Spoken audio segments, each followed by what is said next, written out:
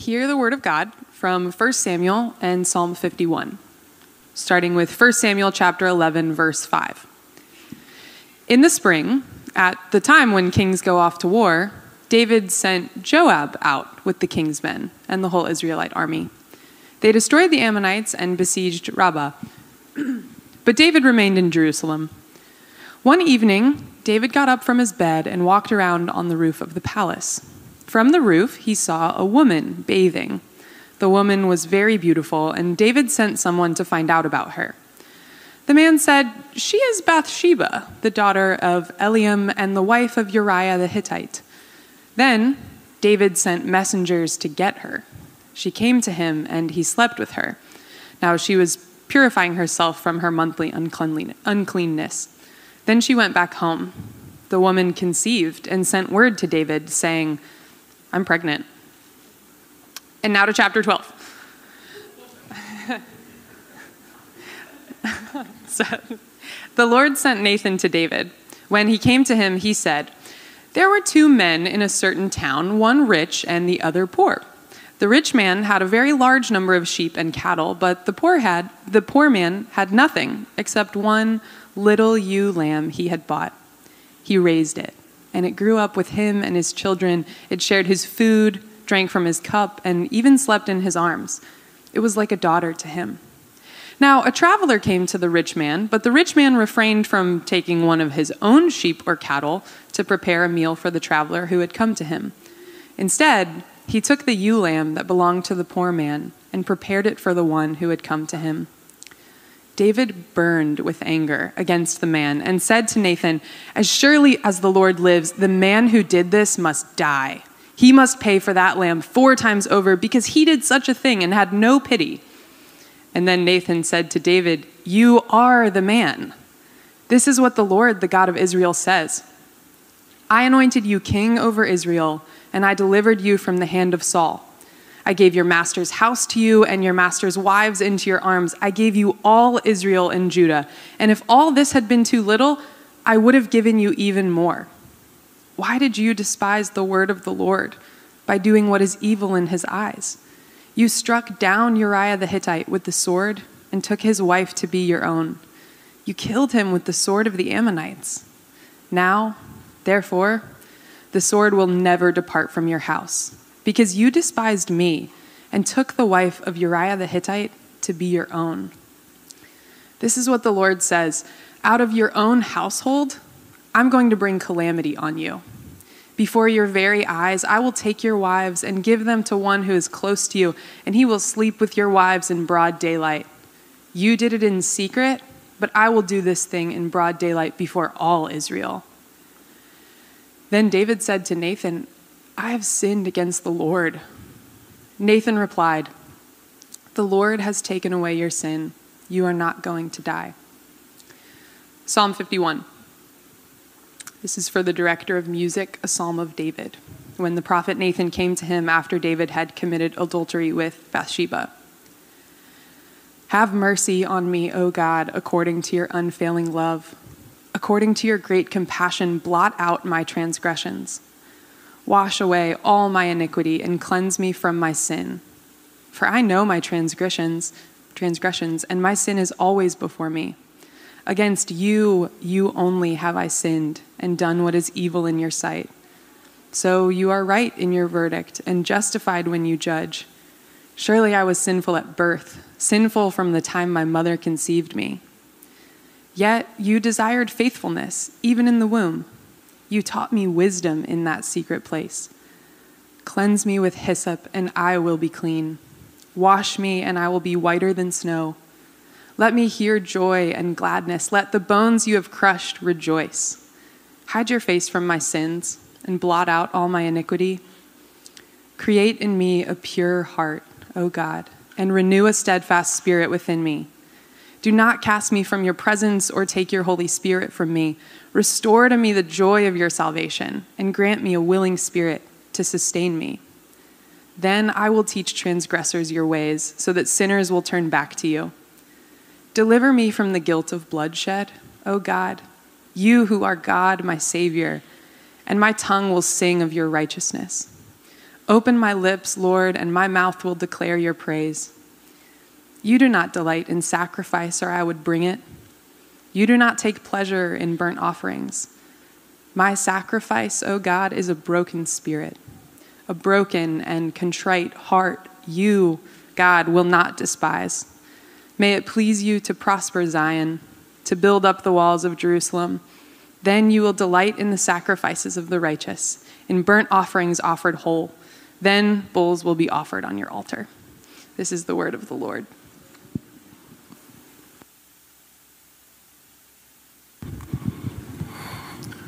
Good morning, church. So good to be here with all of you on this beautiful fall morning. What a blessing it is to be in the house of the Lord. It is wonderful gathering with all you wonderful, awesome, incredible, beautiful, wonderful, stupendous. I'll try to think of some more words, but those will do for now. All you incredible people, magnificent, glorious, marvelous people. We're continuing in our word series in the history books of Samuel and Kings. And last week, Pastor Eric shared about my favorite person in the Bible. Actually, wait, never mind. I can't say my favorite person. My second favorite person in the Bible. To say somebody's my favorite over Jesus just seems blasphemous. So my second person favorite person in the Bible is David, the man after God's own heart. Eric shared how the rise of this shepherd king, and today, as you can tell from the reading, I'm going to share about the infamous sin of David, the heinous crime he committed and his repentance afterwards. The fall of David in 2 Samuel chapter 11 is one of the saddest accounts in all of Scripture. Yet it has great value and offers us hope about the greatness of God's forgiving grace, also warning us about the terrible consequences of sin. As we reach 2 Samuel, David is at his pinnacle at this point. His throne has been established. Most of his enemies have been subdued. Preparations are being made for the building of the temple in Jerusalem. He has been established as king. There's some more armies, some more battles to fight here and there. The temple hasn't been made yet, but he's on his way. He feels good. 2 Samuel 11:1 says, in the spring, at the time when kings go off to war, David sent Joab out with the king's men and the whole Israelite army. And this passage starts with a tidbit of info that we can easily overlook. The season that this occurred was in the spring, when normally David would be off with his armies fighting the battles that it took to protect his kingdom and to expand it. The fighting didn't stop, but David didn't feel like going out this time. One of the incredible traits of David's leadership in the past was that he was the warrior king who went off with his men, who bled and fought alongside them. But he didn't feel like it this time. It doesn't say why. Maybe he got lazy. Maybe he got tired of war. Maybe he had important things to do. The point is, that's being established here right away, though, is that the point is the land wasn't safe yet. There were still battles to be fought, and normally this warrior king who went off with his men decided to stay back. God didn't tell him to stay back. God didn't tell him to stop. He just stopped. And I'd venture to say that his staying back was actually contrary to the will of God, even though it wasn't explicitly said in the scriptures. Because I feel like that points out this fact that he should have been doing something else. Instead, he was at home. Does this make sense so far? Guys, can I tell you something before we get into this? I want to throw this little tidbit, little side note out there. Often heinous sin starts with one little mistake. Does that make sense? It's not often that you just take a big step into like huge sin, right? It's often one little thing that you do first. One thing that's contrary to the will of God first. Does that make sense? Are you guys with me so far? Please hear that. Because here's the deal. I think most people, we sit back and we hear about sin. We hear about people committing heinous acts and we think, I could never do that. Am I right? Most of you are probably sitting here like, what David did, you would never do it. I hope you feel that way. I hope you do feel that way. But one little act often can lead to another. That can snowball to another. And so this is a quick side word of warning that stay true to what God's called you in the little things and to be faithful in the big things. Does that make sense? You guys with me so far? So then, David should be off at war, leading his men, but instead he's at home, and he goes out on the rooftop and he sees Bathsheba. on purpose, on accident, I don't know. He was just being weird. What if it just happened? It was something that just happened to happen. But this sight spurs him on to great sin. David sends someone to go get her, and he sleeps with her. Sin heaped on more sin. David tries to cover it up. He sends for Uriah so that he can cover up the fact that she's pregnant. Uriah, being too good a man, says, my fellow troops are out in the field and they're in the mud and I can't go home. I'm going to sleep here on the floor. His plan doesn't work. In contrast to David, Uriah is a good man who stands with his troops and his fellow soldiers. Uriah the Hittite, by the way, which, by the way, I'll write up, there's going to be a post on the realm, why that's significant. King David then orders Uriah to his death. It didn't work. The cover-up didn't work, right? And you guys know what that's like when you sin, you want to cover it up, and you do all this stuff, and all of a sudden it's not working, so you start scrambling and trying to figure out other things to do, and you dig a deeper and deeper hole. And David dug a deep hole. He makes an incredibly harsh decision to cover up his heinous sins, heinous crimes that he committed. He decides to send a loyal soldier to his death. He ends up killing Uriah and then taking Bathsheba as his own wife. And she bears him a son. Then the prophet Nathan shows up and does what a prophet is supposed to do. He calls out the king. He gives the word of God to the king. And he tells King David this story about a rich man and a poor man, how the rich man took advantage of the poor and stole everything that poor man loved. David got so angry, he promised vengeance, that in like one of those ultimate gotcha style, Nathan said, but it was you, David, who did that. Which I would have been honest, this is a sad, heinous moment, but I would have loved there to have been there when Nathan pulled this on David. Because he got David good with this. Made up a story, and David's getting angry and angry. How could that rich man do that? And Nathan's like, it was you. I was like, oh. Love it. 2 Samuel 12:13 says, then David said to Nathan, I have sinned against the Lord.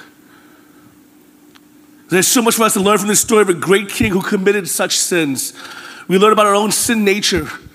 We learn about how easily sin creeps in. We can learn about the nature of repentance and forgiveness. We can learn about grace. And I want us to learn all those elements from the passage today, but I want us to focus our attention to David's response to his sin after he was confronted with it. Psalm 51, written in response to Nathan's confrontation, and starts off like this. Have mercy on me, O God, according to your unfailing love, according to your great compassion, blot out my transgressions. Wash away all my iniquity and cleanse me from my sin. David starts off crying first and foremost for mercy. He knows he needs it. He knows he doesn't deserve to even cry out to God, but he has nowhere else to turn to. So he falls on his knees and he begs and pleads for mercy. It's like when you know you did wrong. Your parents got you dead to rights. All your excuses have fallen through the wayside. It doesn't work anymore. So you can't argue anymore. You can't say it wasn't me anymore. You can't say it was your sister or your brother anymore. So you look at your parents and like, okay, I'm done. I got no more excuses. Please be nice. And here's David falling before his God saying, God, you got me. You got me. I have nowhere else to turn. You're my God. Have mercy on me. He's appealing to the character of a God he knows so well. And he uses three verbs here to asking from God to do something. He says, blot out, wash, and cleanse. Three different terms, but they basically saying the same thing. He's saying his need for God to blot out. The term blot out is a word that's used a number of times actually in the Hebrew Bible, but perhaps the most pertinent one is that's precisely what God does when he says he's going to do the flood. Same Hebrew verb. It's God sent the flood in order to wipe the slate clean, to start all over again.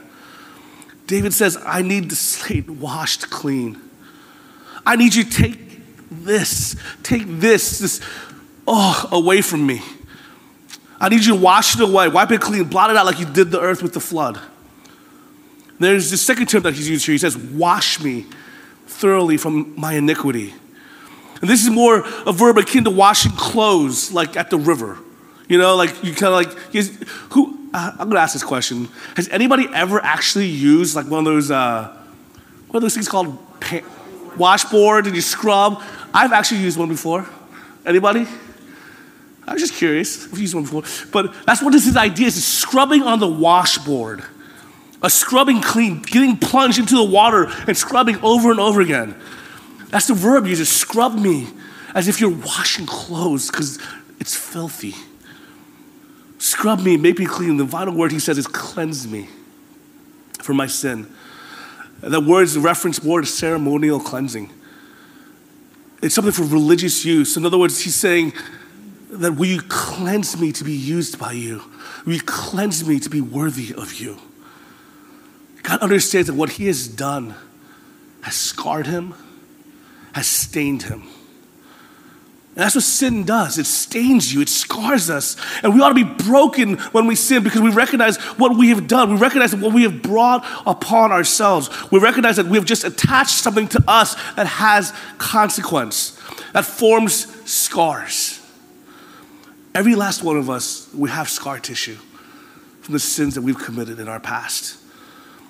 Now, I want you to hear this. You're forgiven in Christ Jesus. Please, I don't want you to own the sin that you've committed in the past and say, oh, I'm still driven by it, I'm still ruled by it. No, you're not. The sin you've committed in the past is to be forgiven in the name of Jesus Christ and by his power only. And when you're forgiven, you are forgiven. It is wiped clean. But, I want you to hear this, but scar tissue forms. Does that make sense? Scar tissue is there, and we have to live with it. We have to live with the consequences of some of the scars that we have. There's scar tissues on me of the sin that I know I've committed in my past that are still there. And some of it have it from generations of sin. Do you know what I'm talking about? Some of us are still suffering from generations of scar tissue that's there. Yes, I know I'm forgiven. Yes, I'm set free from sin. Yes, praise God that I am. But the scars are still there. Because sin stains us. Guys, can I tell you, there's so many out there in our midst or in the world who have such a flippant attitude towards sin. They're not crushed by sinning in the sin that crushes us. And I often think that's the case because we don't understand the consequences of sin. We don't really understand or get the consequences of sin. Especially for believers, we think, okay, Jesus died for my sins, so I don't understand why should we even worry about sin? I'm forgiven from it, right? So sin's not that big a deal because Jesus died for it. I'm forgiven. No.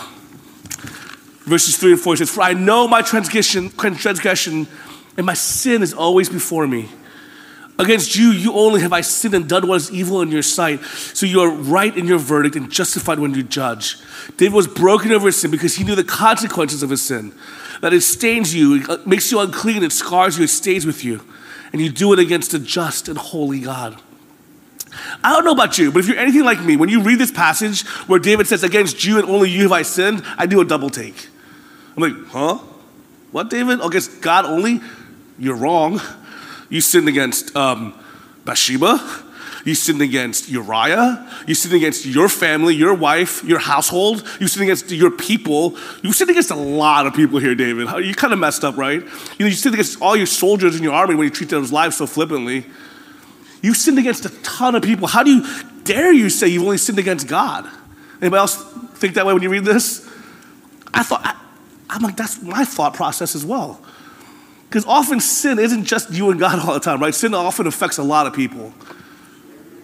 But David's point here is not to make light of sinning against other people. It's to make great of how great it is to sin against God, the only holy and righteous one. Because here's your deal. Other people know what it's like to sin. Other people have sinned. Other people are still sinning. His household, all these people, even the people he's wronged, they've all sinned before.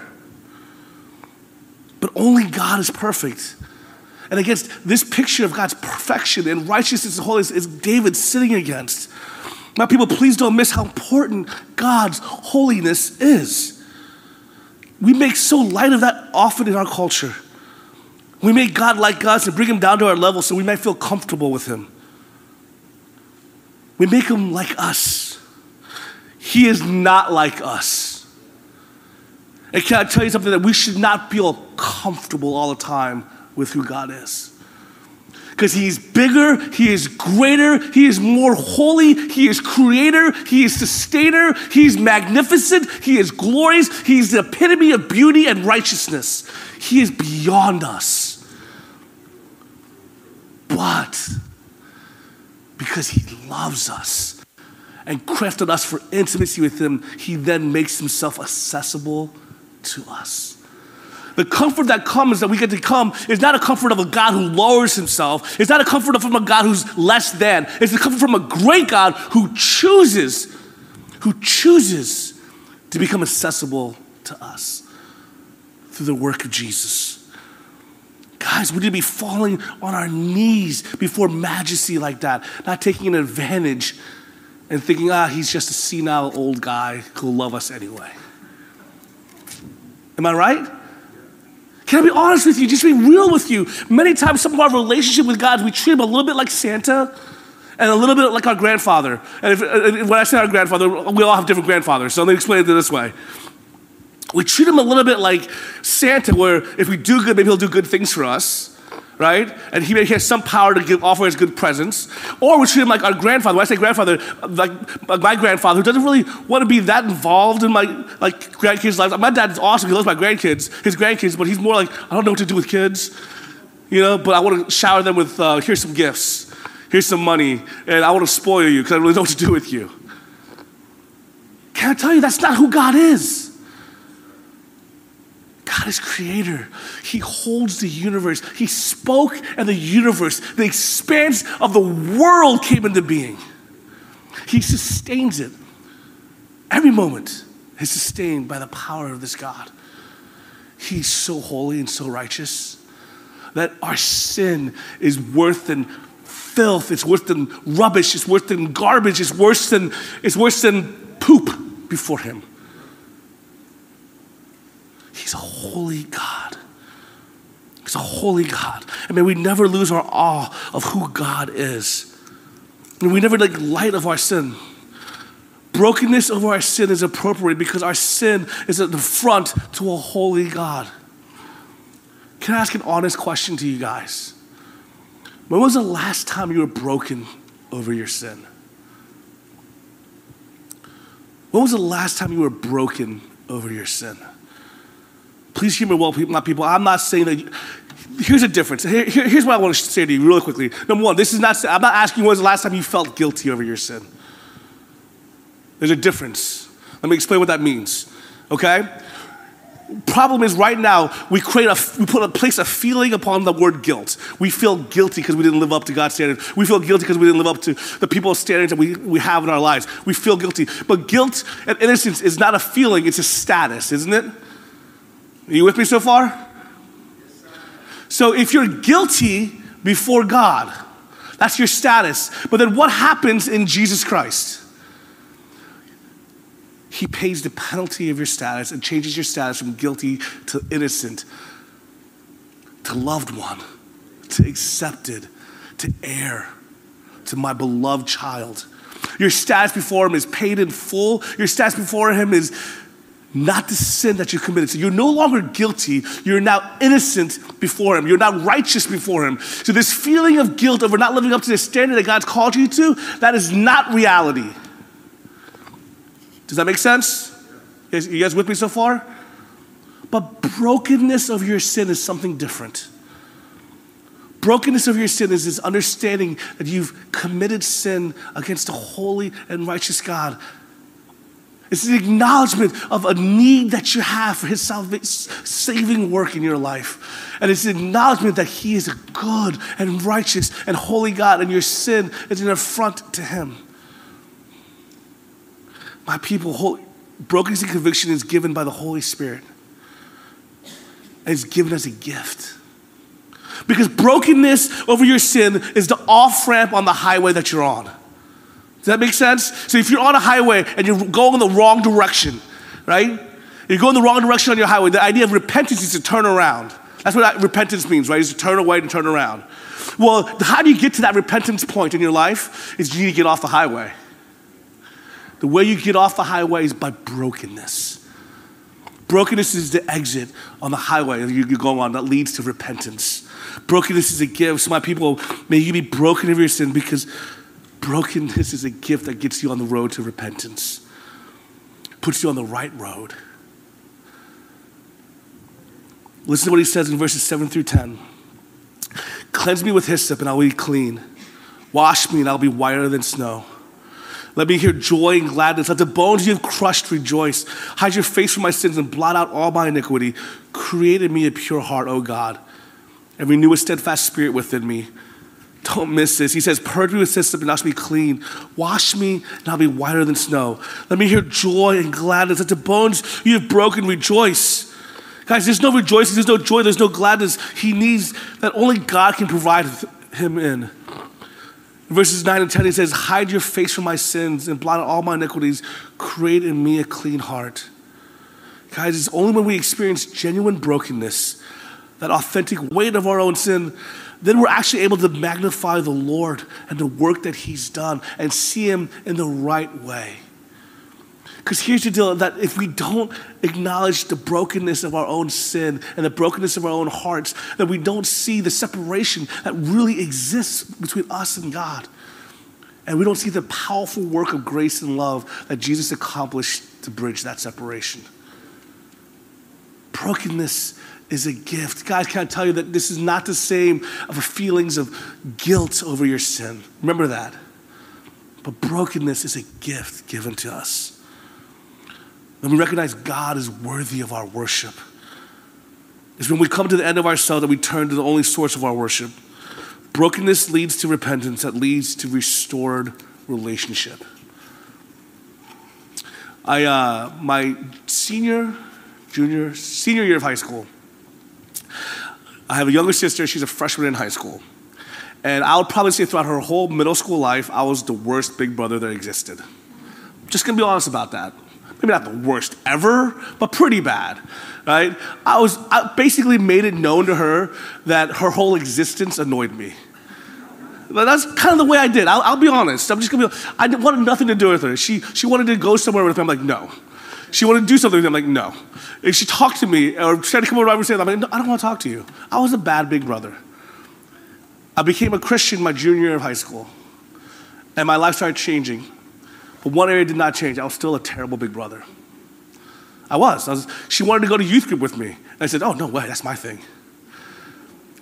Beginning of my senior year, I started realizing how heinous my sin was. So I invited my sister. Actually, no, it wasn't. My best friend invited my sister to go to youth group with us. And I actually hated it at first. We went on a little retreat. It's kind of like a weekend little retreat thing. I don't know, like what you would call like a Disciple Now or a something like that. And there I was confronted. They gave a talk, a recorded sermon by a guy named Dave Busby. And the talk was facing and embracing your depravity. And I remember listening to this talk and I started thinking, what a terrible jerk I've been to my sister this whole time. And how dare I share the gospel with anybody else? And so I remember, to this day, at the end of the time together as a youth group, I stood in front of the whole youth group and I confessed. I confessed what a terrible brother I've been to a loving little sister. I confessed in front of the whole group that my sister was worthy of so much more love than this, and that I was a terrible person, and I did not show at all the love of Christ to her. And I remember she came up on stage, she gave me a hug, and she forgave me. And I'll say now, to this day, we still have an incredible relationship. Not perfect, because I'm still a terrible big brother in ways, but I'm more overbearing now. But it's when I came to face and embrace my brokenness first is what led me to repentance, that led me to restored relationship with my sister. And I thank God so much that brokenness existed, that I was able to weep over my sin and over the way I've treated her. So that now me and my sister we probably talk on the phone probably about 4 times a week. My son FaceTimes her like all the time. That's more of an annoying thing, but I'm just saying. Brokenness leads to repentance. If it leads to guilt, that's not real brokenness. It leads to repentance. Amen? Verses 11 through 12, do not cast me from your presence or take your Holy Spirit from me. Restore to me the joy of your salvation and grant me a willing spirit to sustain me. Do you see it? A restored relationship out of brokenness. Verses 13 through 19, the rest of this is a result of the restored relationship. It's lips praising God, teaching transgressors, prospering Zion, offering right sacrifices. The rest of that psalm is basically saying, here's what repentance and brokenness leads to. Repentance leads to right relationship. Right relationship leads to transgressors speaking your truth, to lips praising, to Zion prospering. People, may we see our brokenness. May we see our need of God. May we weep over our sin. And may that be the off-ramp that leads us to repentance. I want to leave you 3 points that comes out of this story of David's sin and repentance. Number 1, God's amazing grace to those who repent. God's amazing grace to those who repent. When David is confronted by Nathan, he confesses, I have sinned against the Lord. And Nathan declares, the Lord has also put away your sin. You shall not die. He forgives. God reconciles David to himself. David writes in Psalm 432, he says, blessed is the one whose transgression is forgiven, whose sin is covered. Blessed is the man against whom the Lord counts no iniquity. Paul later uses the example of God's forgiveness of David to show that God's way of salvation has always been to the unworthy. That is through grace by faith. Guys, I am saddened by David's account of his great sin, but I'm also thankful. I'm thankful that this is recorded in Scripture, because what wonderful hope God's grace offers to sinners like me, sinners like us. God justifies the ungodly. He saves the immoral, the murderers who repent. God invites sinners to run to him for compassion. He forgives even me. He will forgive even you. Guys, I don't know what you've done. I don't know the thoughts you've had. I don't know the nature of your sin, but nothing you've done is too big for God. It's too heinous for God. You can be forgiven. Grace is that mighty. Number 2, forgiven sin still has consequences. Forgiven sin still has consequences. It's wonderful to read of God's lavish forgiveness. And we should also pay careful attention, though, that there was painful consequences the Lord brought upon David for his sin. It is necessary to uphold the Lord's reputation, to teach future generations that sin has consequences. And you can see it throughout the rest of David's life. The rest of David's life was rife with conflict. His own children engaged in sin over and over. He lost loved ones. There was war and there were battles. His life was nowhere near picturesque after this happened. It was hard, and sin affected it in many ways. My people, sin has consequences. It has effects. Many professing Christians take sin far too lightly. And the example of David should remind us that God doesn't. I've seen it over and over again in my life and ministry, guys. I've seen it when I talk to people and I counsel people. Sin exacts a heavy price. It leaves scars upon scars. It makes memories that you don't forget. Sin costs. God forgives sin with great grace and great price. He forgave with the ultimate price. He gave his son to die upon it. He paid the ultimate price for our sin, but it still costs. It leaves scars. And some of you are still suffering from the scars sin has left. Whether they're your own or others, you're still suffering. But, can I tell you also this? The scars that they leave behind can also end up telling a beautiful story. Yes, you may have scars, and yes, sin still hurts, and yes, sin still has consequences, but God still uses those consequences and still can use those scars for his glory. Like he'll redeem even those scars in your life. Do you hear that? Do you hear that? My people, I want you to hear this. I don't want you to miss it. Yes, sin has consequences. Yes, we don't want to take too lightly sin.